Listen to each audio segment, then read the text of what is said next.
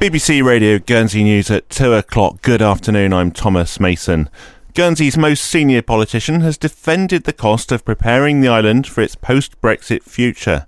Deputy Gavin St Pierre revealed today the states have taken on extra staff at a cost of just under £400,000 over the next 2 years. But he says it's money well spent. We absolutely cannot afford to skimp on this. This is our future we're talking about, so we have to ensure that we do have people with the appropriate skills to ensure that our interests are properly represented and protected. Guernsey charities operating overseas are the most likely to be affected by new transparency rules. That's the view of Helen Gaines from the Guernsey Registry. She says charities sending money to conflict zones must be able to show it's being spent as intended. It's not that there's an issue with what they're doing, it's where they're doing it. They could be in a conflict zone. They could be in an area where perhaps the infrastructure of that country isn't as good, and so they're vulnerable.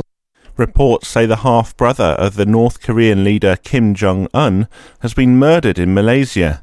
Kim Jong-nam was once regarded as the heir apparent to his late father, but had spent the last decade in exile.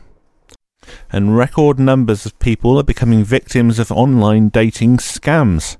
Last year, nearly 4,000 people in the UK were duped into handing over money to people they met on the internet, losing an average of £10,000. Guernsey Police's Andy Goodall has these tips for staying safe when looking for love online. Never use a username that will actually identify you. Sweet Sarah from Surrey may turn out to be Evil Eric from somewhere else. You have absolutely no way of knowing unless you've done your background checks.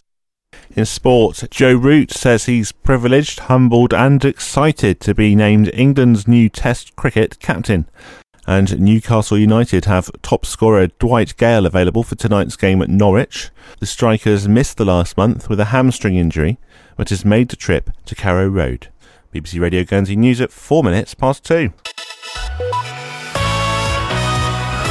BBC Radio Guernsey. Travel.